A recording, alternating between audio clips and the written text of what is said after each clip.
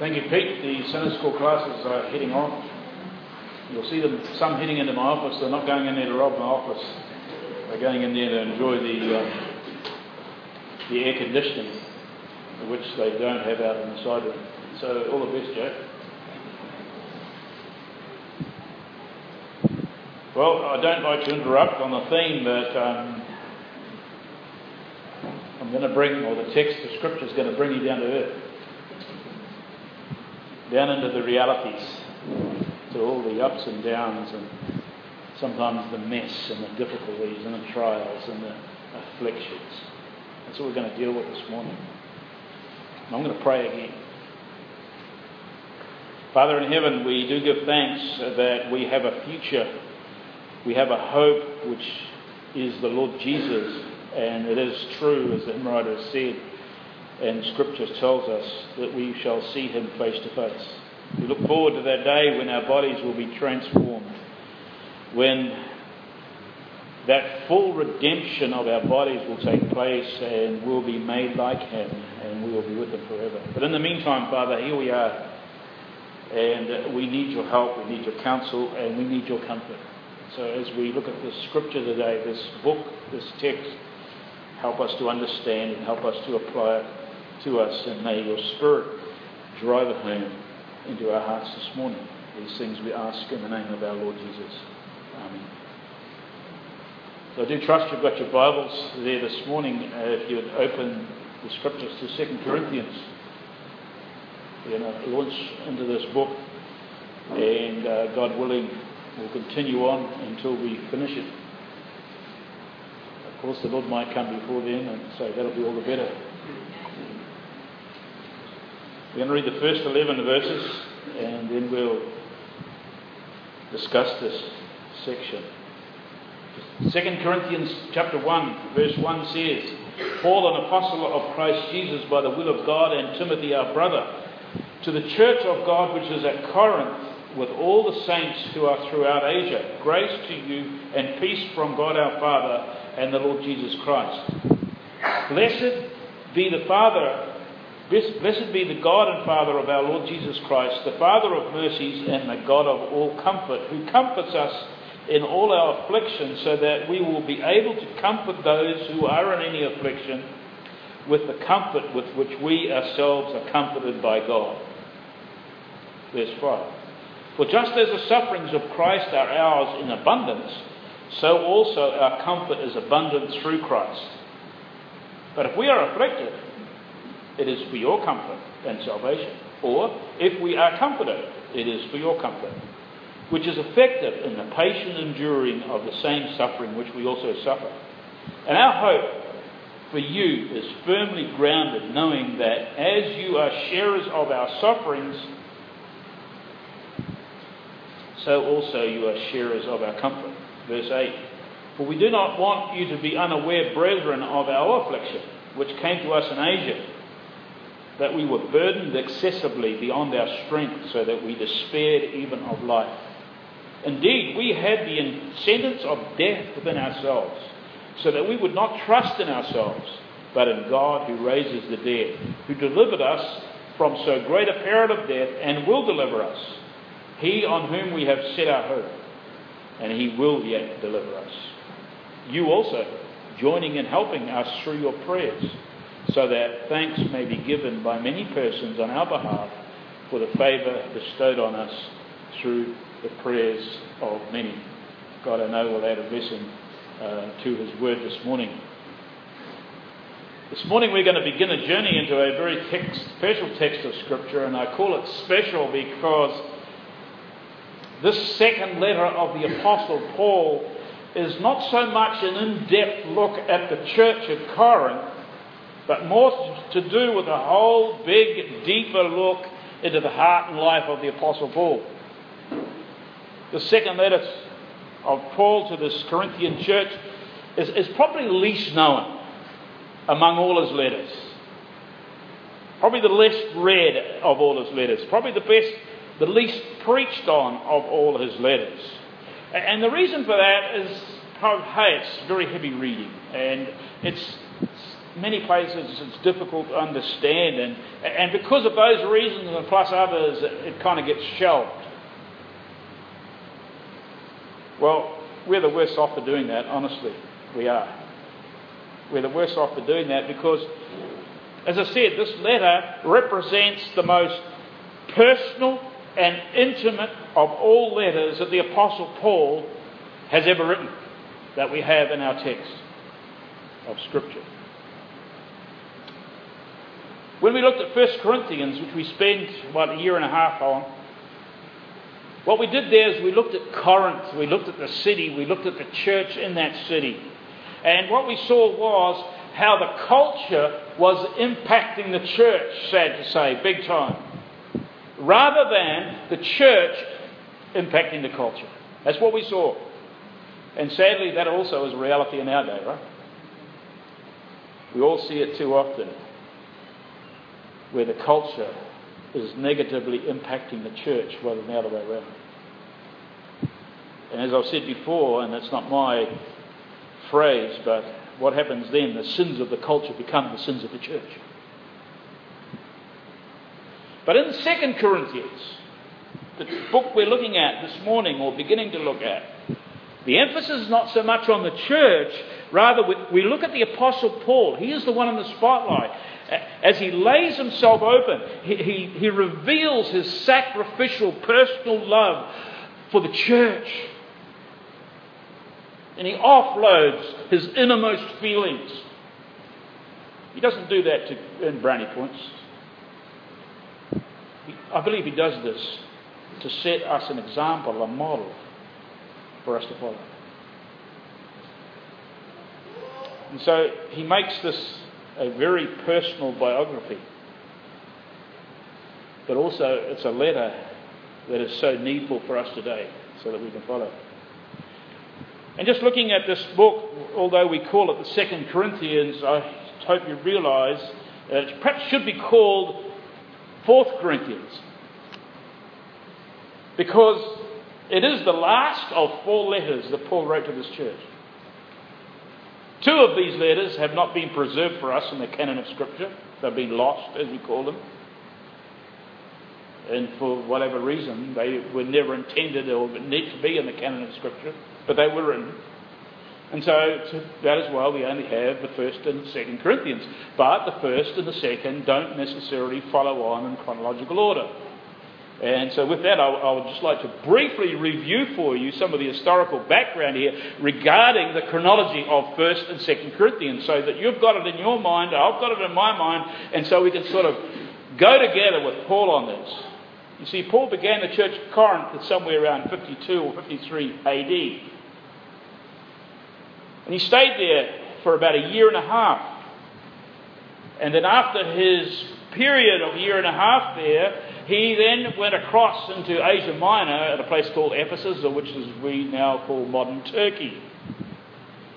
And while after he had gone over to Ephesus, it wasn't too long after that he heard some disturbing news where things had turned sour in the church of Corinth. He had heard of division, he had heard of abuse of spiritual gift, he had heard of sexual deviancy of all kinds that shouldn't be named amongst Christians, and it really upset him. So from Ephesus, what he did is he wrote to them a confronting letter, referred to, by the way, in 1 Corinthians chapter 5 to 9, to address these serious spiritual and moral problems. Now that letter is lost to us. It's not part of the canon of Scripture. We might like to call that the first letter. It is referred to. So in response to this confronting and instructive letter, the Corinthians wrote back to the Apostle Paul, asking him many questions. And this is referred to in 1 Corinthians chapter 7:1. And in reply to that letter, Paul wrote what we now call is 1 Corinthians. He couldn't leave. He would have loved to have left Ephesus and gone, but he couldn't leave because the ministry was calling and he needed to be in Ephesus. He couldn't leave, so he wrote to them. That's what he says in 1 Corinthians chapter 16, verse 8 and 9. He needed to be in Ephesus. But in this 1 Corinthians, as we know it, he tried to answer their questions. And if you'll remember, I even often refer to, here's another question, here's another question, here's another question, all the way first that the Corinthians had asked Paul, and so he addresses them. And he instructs and he corrects them on many of these moral and spiritual matters. Now, evidently, that letter that he wrote, 1 Corinthians, as we have in a text, hit some deaf, proud ears. For it did not accomplish that all Paul wanted and intended. And so the Corinthian believers, many of them spat the dummy, as it were. This bad response, and on top of that, false teachers had come amongst them playing havoc. And Paul gets to hear about this and he gets real nervous back in Ephesus. And as a result of this, we learn from 2 Corinthians 2:1 that Paul makes a quick trip back to Corinth to say what he needed to say as an apostle of God. Now, how long this quick trip took, we do not know, but Paul calls it a painful visit. He went with a severe word of rebuke, but again, it did not go down well. There were heaps of negative reaction from the church at Corinth. So when he returned to Ephesus, he sent another brief letter, known as the severe letter. Okay, this is number 3 of the letters that he wrote. But also number 3 letter hasn't been preserved for us either. But he sent this letter back in the hands of Titus to see if Titus could help them. And that's referred to, this severe letter, in 2 Corinthians 7:5-16. And so he sends it back. And Paul, like any of us, you send it back, and here he's in Ephesus, and he waits for feedback. I wonder how it's going down. I wonder if this is just going to be more fat that hits the fan back there or what. And so his kind of curiosity gets the better of him, and he cannot wait any longer, and he can't wait for Titus to come back and give him a report. So he heads off himself, and he gets to Troas right there on the coast before he sails over to Macedonia, and there he meets Titus. He makes his way over to Macedonia, what we call modern Greece, and there they meet up, 2 Corinthians 7:7. And Titus had great news. Great news. Titus was able to report that most of the Corinthians had repented of their sinfulness and reaffirmed their loyalty to the apostle, and this brought great joy and relief to the apostle Paul, as you can imagine. And it was from this Macedonian region, that's north of Corinth, somewhere there, that Paul writes what we now know as 2 Corinthians, although this is his 4th letter in the lineup. So he writes this letter, but being the wise apostle, and he was superly encouraged and joyful over the spiritual turnaround, but he is wise enough to know that there still will be some collateral damage from all the stuff that have been happening in the last couple of years. He knows that some there will still question his credentials as an apostle of Jesus Christ, and he knows that some will be weakened by the invasion of false prophets spreading their heresy, and so he knew that some would need strengthening in the faith, and so 2 Corinthians is penned under the inspiration of the Holy Spirit. And that's where we come to today. A brief summary.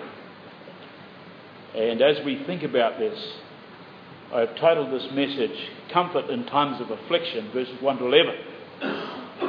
So that's where we come to. And so Apostle Paul pens this, and what I want to do before I launch into the text, I want to now bridge this historical gap. It's happened a long time ago, right? And here we are today in 2015. And so we need to bridge this historical gap between Paul and ourselves here this morning. And so just for starters, just to get your thinking caps motivated, I would like to try and put your feet in the Apostle Paul's shoes. Right at the outset, thinking of this letter that he's writing. I want you to test yourself with a question about your attitude, your fellowship with believers who may have hurt you, grieved you, slandered you, and behaved towards you in a demeaning manner. How would you respond to them? Big question, right? can I suggest, at the best, we would probably ignore them and tell them to get on their bikes and carry on their devious ways. I don't want nothing to do with you anymore.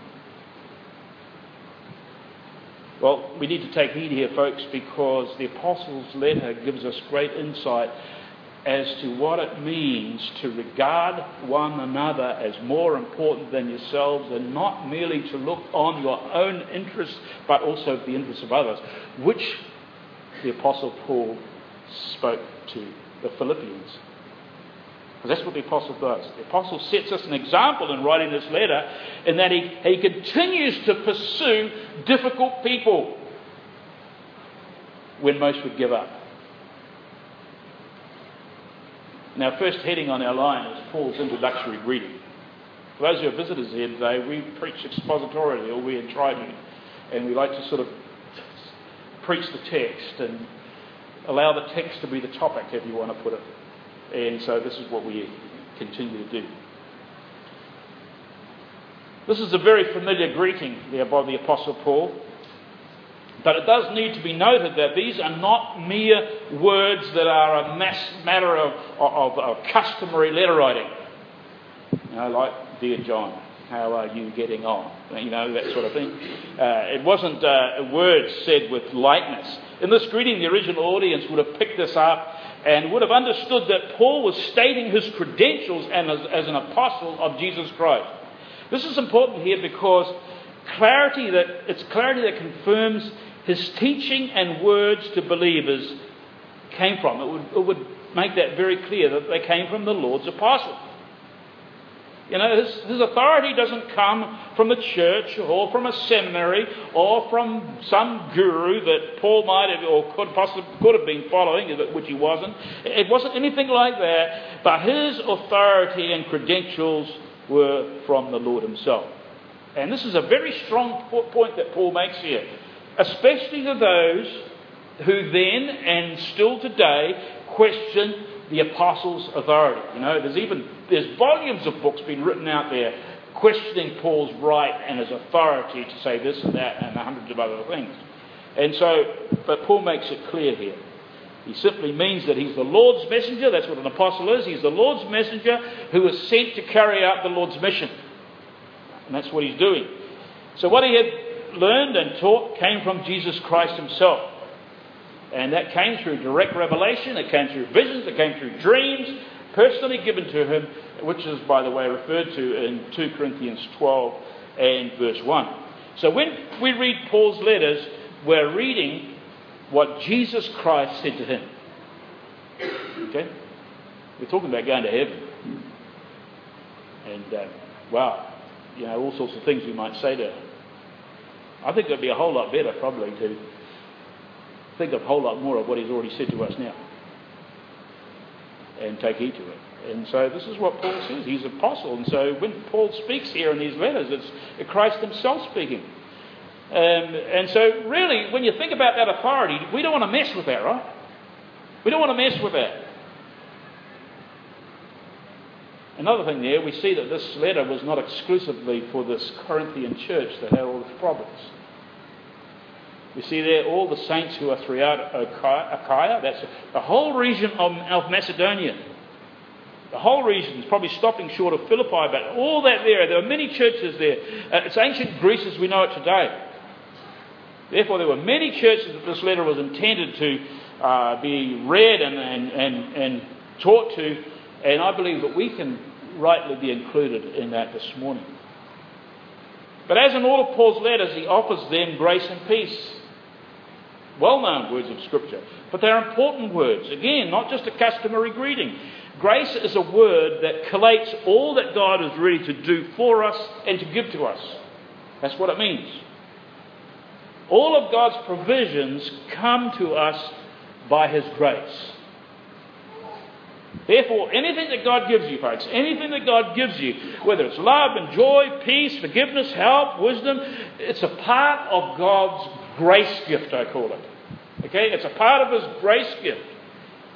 Therefore, we live in His grace. We live by His grace. We hear by His grace. We have clothes on our back by our grace. We have a roof over our heads by His grace. We live in His grace.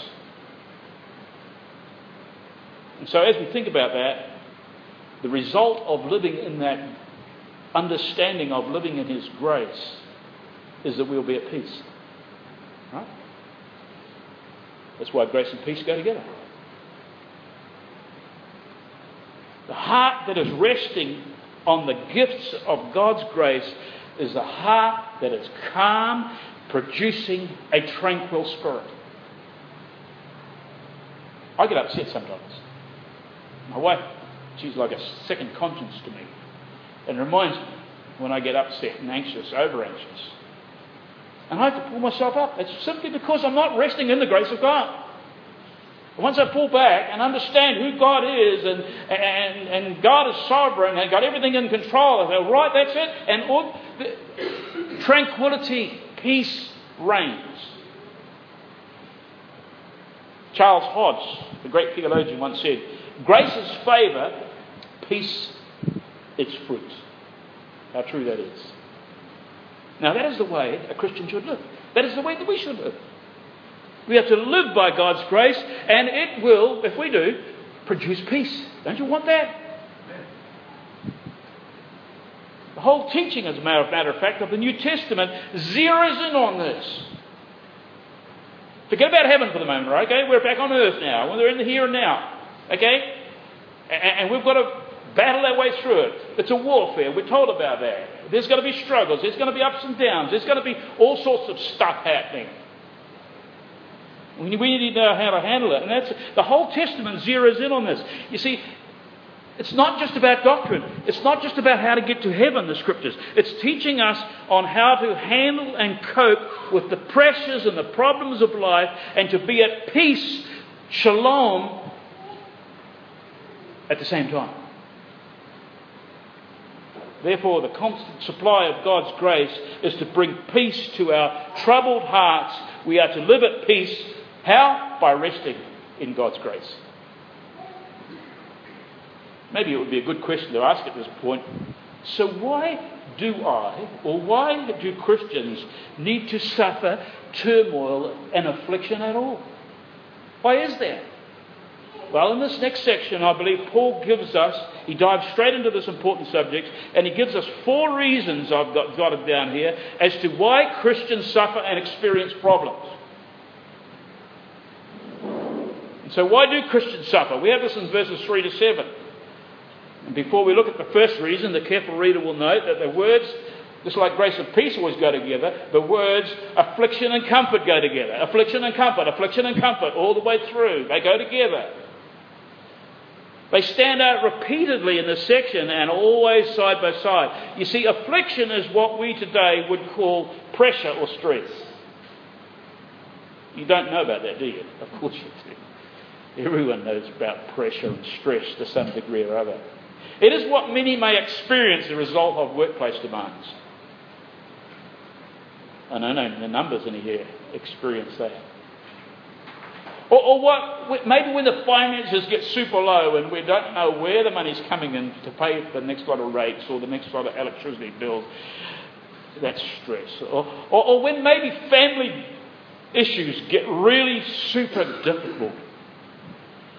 You see, whatever gets you wound up inside, whatever will not leave you, maybe causing you sleepless nights, it's foreboding, folks. It really is. You know about this, and can lead to serious anxiety and depression and even threatening your health and well-being. That's what it does. It can. This is affliction, as this word describes here. This is affliction. This is stress. This is pressure. And we all live in it. None of us are exempt. Paul experienced it as well, by the way. You know that? Probably in a far greater way than anyone in this room will ever experience it.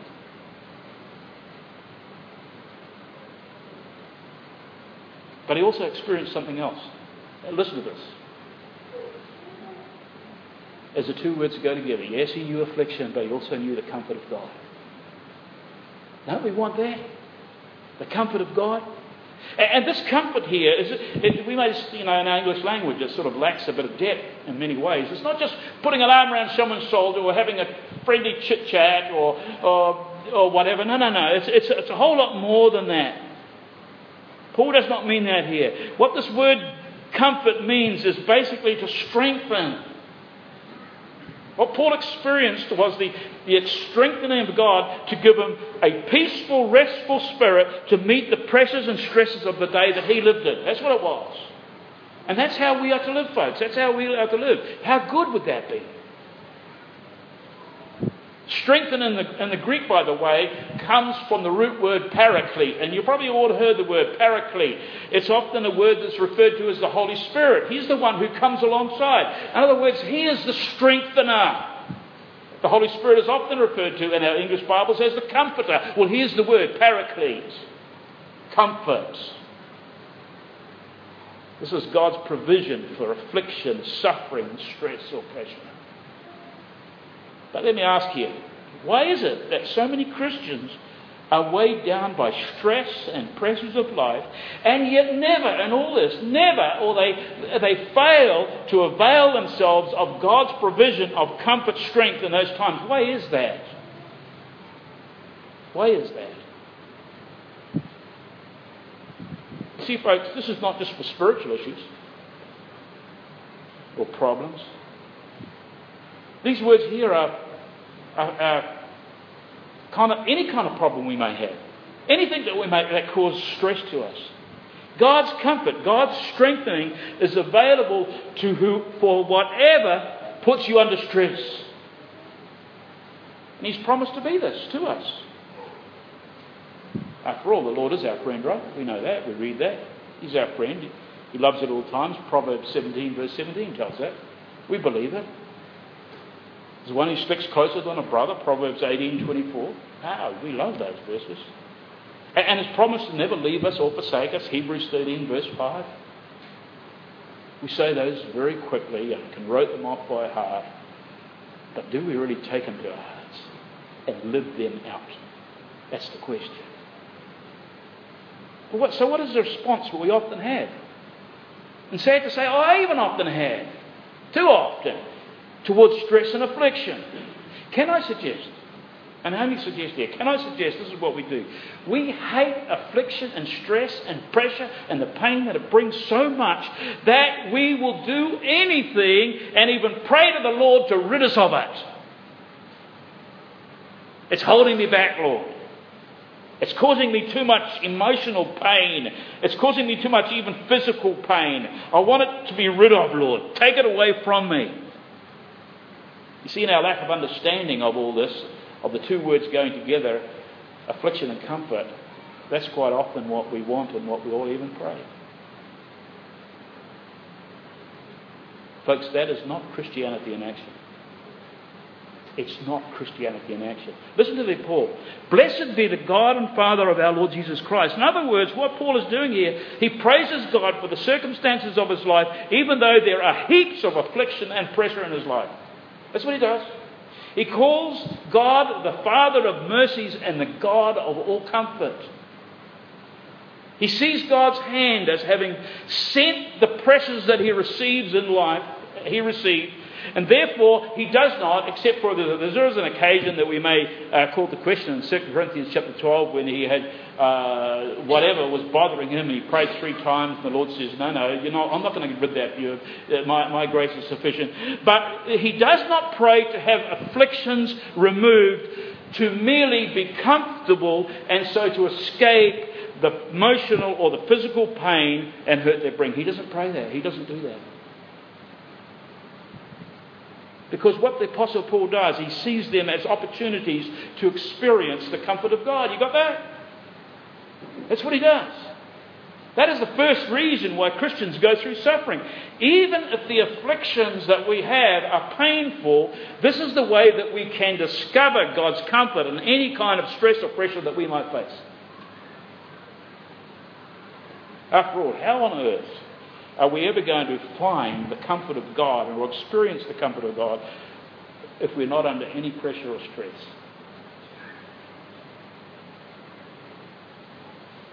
It takes, folks, affliction to discover what God can do, and God will keep on sending affliction until you look to Him and find His strength in times of need. That's what He will do. I really love how Apostle Paul cements this in place over in verse 5. And he says this: "For just as the sufferings of Christ are ours in abundance, so also our comfort is abundant through Christ." In other words, heaps of stress, but equally heaps of strengthening. That is how the Christian should live and experience life, folks. Should. But there's another tremendous truth here that Paul is saying. Because God was constantly strengthening and protecting Paul, Paul had this understanding that because of that, nothing could touch him. He was indestructible. Won't you like to live like that? Indestructible until the time when God in His sovereign plan called him home. He understood that. Nothing can touch me. The Lord is in control. Yes, He may have me killed, whatever, but He's in control and He only does what's right. He only does what's perfect and just. Now, living like that's got to remove a whole lot of stress, right? So Paul did what he did. Even though he was at the bottom end of riots in every town he went, he was shipwrecked and he was beaten, he was slandered, he was pulled from pillar to post, as many of us have been studying in the book of Acts. He knew that the Lord had a plan. He didn't know all the details. Finally, he knew that he was heading to Rome, and so he stuck true to the word. You know what? This is God's promise to us all. He will faithfully sustain and strengthen us as long as we are obedient to His will until His appointed time when He calls us home. Now, what can be better than that? What can be better than that? So why worry? Why stress? This adds a whole lot of argument and weight to Paul's command in Philippians chapter 4, verse 6. And you'll know this was where it says, "Be anxious for nothing." And in the Greek, that's in the imperative. And so what that means, this is a command. It's not an optional extra to Christianity. It says, be anxious for nothing. And it goes on to tell us that by everything, make your prayers and requests be made known to God. And so this adds a whole lot of weight to that. So the first reason for affliction is that so we can experience the strength of God. The second reason for suffering is found in verse 4, where it says, "So that we will be able to comfort for those who are in affliction with the comfort with which we ourselves are comforted by God." As you get older, this hits home more clearly, I believe. Have you ever considered your responsibility as being a steward of the strengthening and comforting received during tough times? I wonder if you ever considered that. You see, folks, this is where we all get lopsided as Christians. We get all individualistic. Or we may excuse and say, "Oh, well, I'm too shy. I'm not a person to sort of be open and share what my troubles and etc. etc." And so we tend to think too privately on these matters. And I ask the question, why is that? You see here, God's comfort is given not only to strengthen us, but so that we might pass it on. You see that? Paul saw himself, what does he see himself? He saw himself like a channel that had been of God's comfort, that carried God's comfort. And that channel had been dug deep and wide with all the afflictions that he suffered in life, but it was carrying the comfort and strength of God, ready to pour out great doses of comfort that he had received to others. In other words, those who experience the most suffering will receive the most comfort, and those who receive the most comfort are best equipped to comfort others. I know some of you here have been through extremely difficult times in your lives. And God has sustained you, has comforted you, has strengthened you. What are you doing about that? Are you being individualistic and just keeping it to yourself? "Oh God, look how you comforted me, thank you, Lord." No. Any opportunity that comes, you are to pass that on and strengthen and help others. That's what it's for. Remember Malcolm and Lorraine Sabine? They were members of this church some years ago, and within 2.5 months, Both of them had been diagnosed with terminal cancer. They loved the Lord. He was an elder here. I cried with those guys. My heart, I just could not believe it. One, yes, but two? And within the next year and a half, both were dead and gone to be with the Lord. Do you know what? The Lord strengthened those couple. And as I visited them, and many of you visited them here over and over and over again in their last dying days, they passed on great amounts of comfort to me anyway. They weren't bitter. They saw it as a trial and a test. They knew the Lord was in control. They were going to die, and so they passed on the comfort. That's what we're to be. You see, when we give away to complaining and murmuring about our circumstances, or we value the comfort that God gives purely as an end to itself, we are nothing but blocked channels. Blocked channels. And that is why Paul says to the church here, when I suffer, it is for your comfort. It's so that you might see how God can strengthen me to handle whatever afflictions are sent my way. That's the lesson we're called to learn in verse 6 of this text. But if we are afflicted, it is for your comfort and salvation, or if we are comforted, it is for your comfort, which is effective in the patient enduring of the same sufferings in which we also suffer. That's what he's telling us there. In other words, patiently enduring and trusting in God's sovereign care to take you through the difficult times. So what do? You patiently wait. Why? He can do, but he most often does not take the suffering away. You've ever experienced that? He doesn't take it away, but he will take you through it. He will take you through it. And what better strengthener would you want than the Lord in difficult times such as that, right? That's the kind of approach that produces endurance and kind of brings light at the end of your tunnel. Because it will come to pass. One way or another, right? It will come to pass. Jordan reminded me last week during homework, Jeff, that's one of your favourite little sayings, and it came to pass. Yeah, I said, it is. Folks, as we face pressure and stressful times, we need to understand that it's not here to stay, right? It's not here to stay. It will come to pass. Yes, it may be for Malcolm and Lorraine. They went into the grave, but they are absent for the body and present for the Lord. It came to pass for them. Like John was saying, well, no more pain. That's where it came to pass for them. But oftentimes, stress and pressure, the Lord, through circumstances and through patient enduring, will give us the strength to bear it, and it will come to pass. Paul then goes on to say this in an encouragement, as an encouragement to him in verse 7. He says, "And our hope for you is firmly grounded, knowing that as you are sharers of our suffering, so also you are sharers of our comfort." Over the years, my heart has ached time and time again with people who have suffered and gone through trials and afflictions of various kinds. And often I have wished, what can I do to take it from them? To take away the hurt, to take away the anguish of the heart, as if I could do anything. And this is especially true of family. But you see, folks, I dare not go down that trail. I dare not go down that trail, even if I could, because they need to experience the suffering so that they can experience the comfort. And Paul's own encouragement here should instruct us as well. Our hope, he said, for you is unshaken. What he's saying here is that as you have known the strengthening comfort of God in times of affliction, we know that you will experience this too. You are brothers and sisters in the Lord. Yes, you're going to get tough times, but you patiently endure and you look to the Lord and you will experience, just like we have had, the comfort and strengthening of God. And so that is why God sends us difficulties at times, not always for our sake, but for someone else's sake.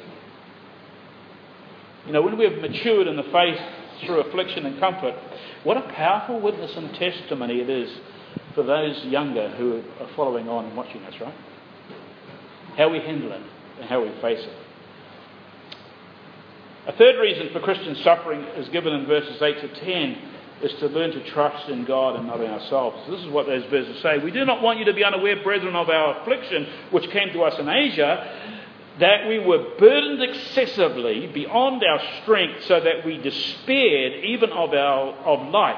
Indeed, we had the sentence of death within ourselves, so that we would not trust in ourselves, but in God who raises the dead, who delivered us from so great a peril of death, and will deliver us, he on whom we have set our hope, and he will yet deliver us. Now, we're not too sure of what specific affliction Paul was making reference to here, because he had so many, as we read on the book of Acts, but mostly here it's likely to do with the treatment that he received in Ephesus. Okay, he spent a lot of time in Ephesus, up to 2 years, and probably a bit more in Ephesus. But Paul's point here is to highlight the severity of his affliction. He's not doing a bleeding heart act here. He's just bearing his own soul and about what this was. You see, this was a time when it appeared to Paul and his team that the whole Christian cause had collapsed. With Corinth going the way it was, with Ephesus going the way it was, everything came down on like a ton of bricks. And Paul had laboured for years and years, and he could see it was all falling apart. And this even speaks about the stress that he received. He says, concerning the churches. His heart was heavy within him, causing unusual emotional distress and even physical threat during this time. And so what does he say? He tells us that he was unbearably crushed, or some of your translations, well, was burdened excessively. In other words, what this means is he was at the lowest ebb the human spirit can come to.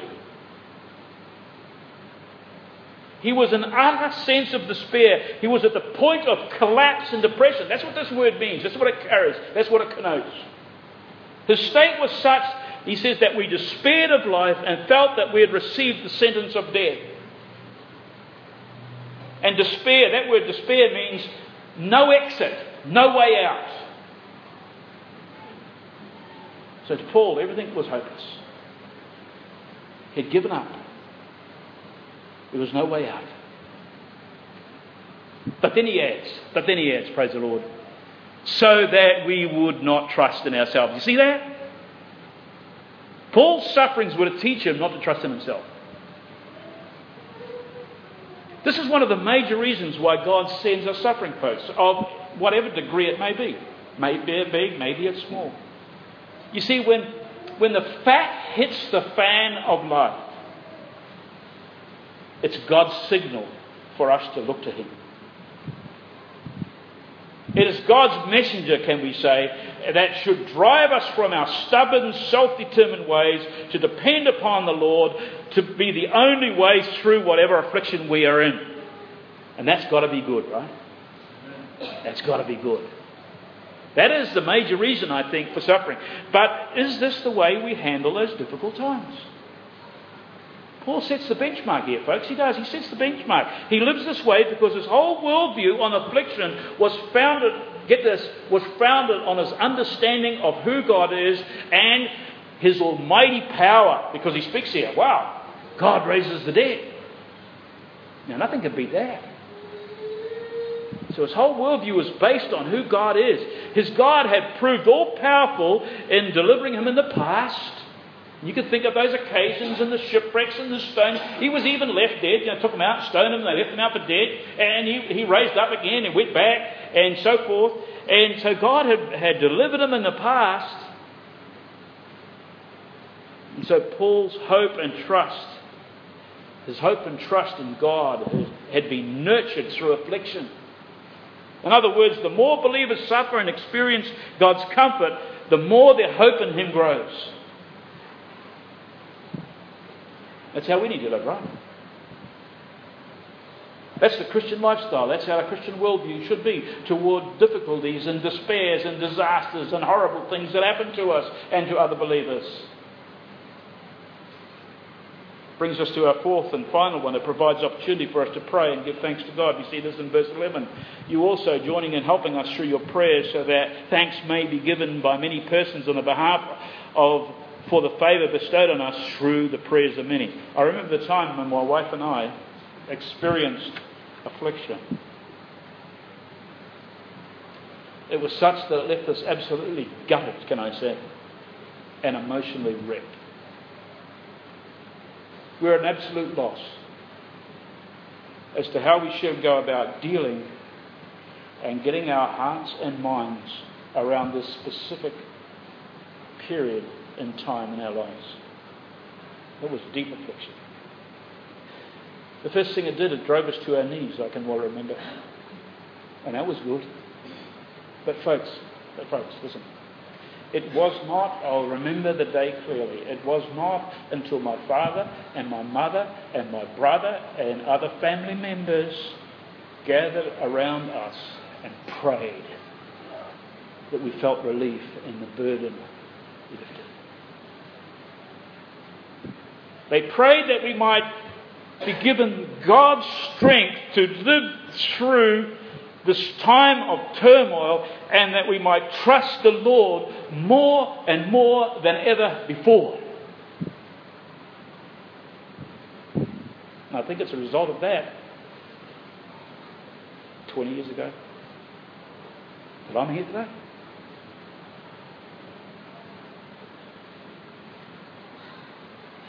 You see, where there was hopelessness, there came strength and hope and thanksgiving. That's what the prayers of many bring.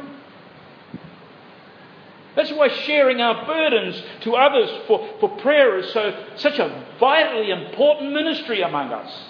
And we're a family here, right?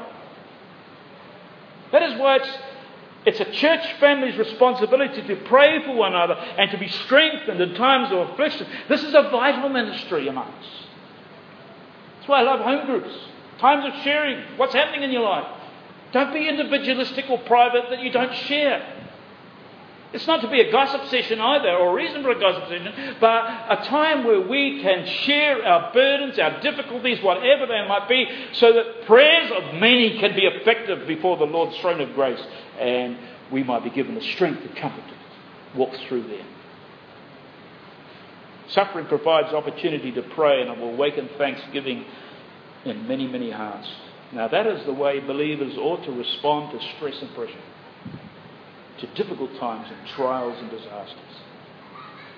And may we learn that sufferings for the believer can be abundantly counteracted with the comfort that the God of comfort gives to all those who trust Him.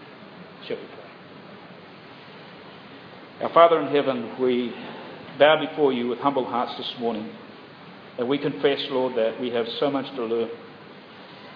And it is true that the circumstances of life and even culture to some extent impact us far too much and guide our worldview, whereas it should be guided by your word. And even in regards to the specific area of our lives where stress and problems come in, Lord, we thank you for teaching us how we should live and how we should handle them.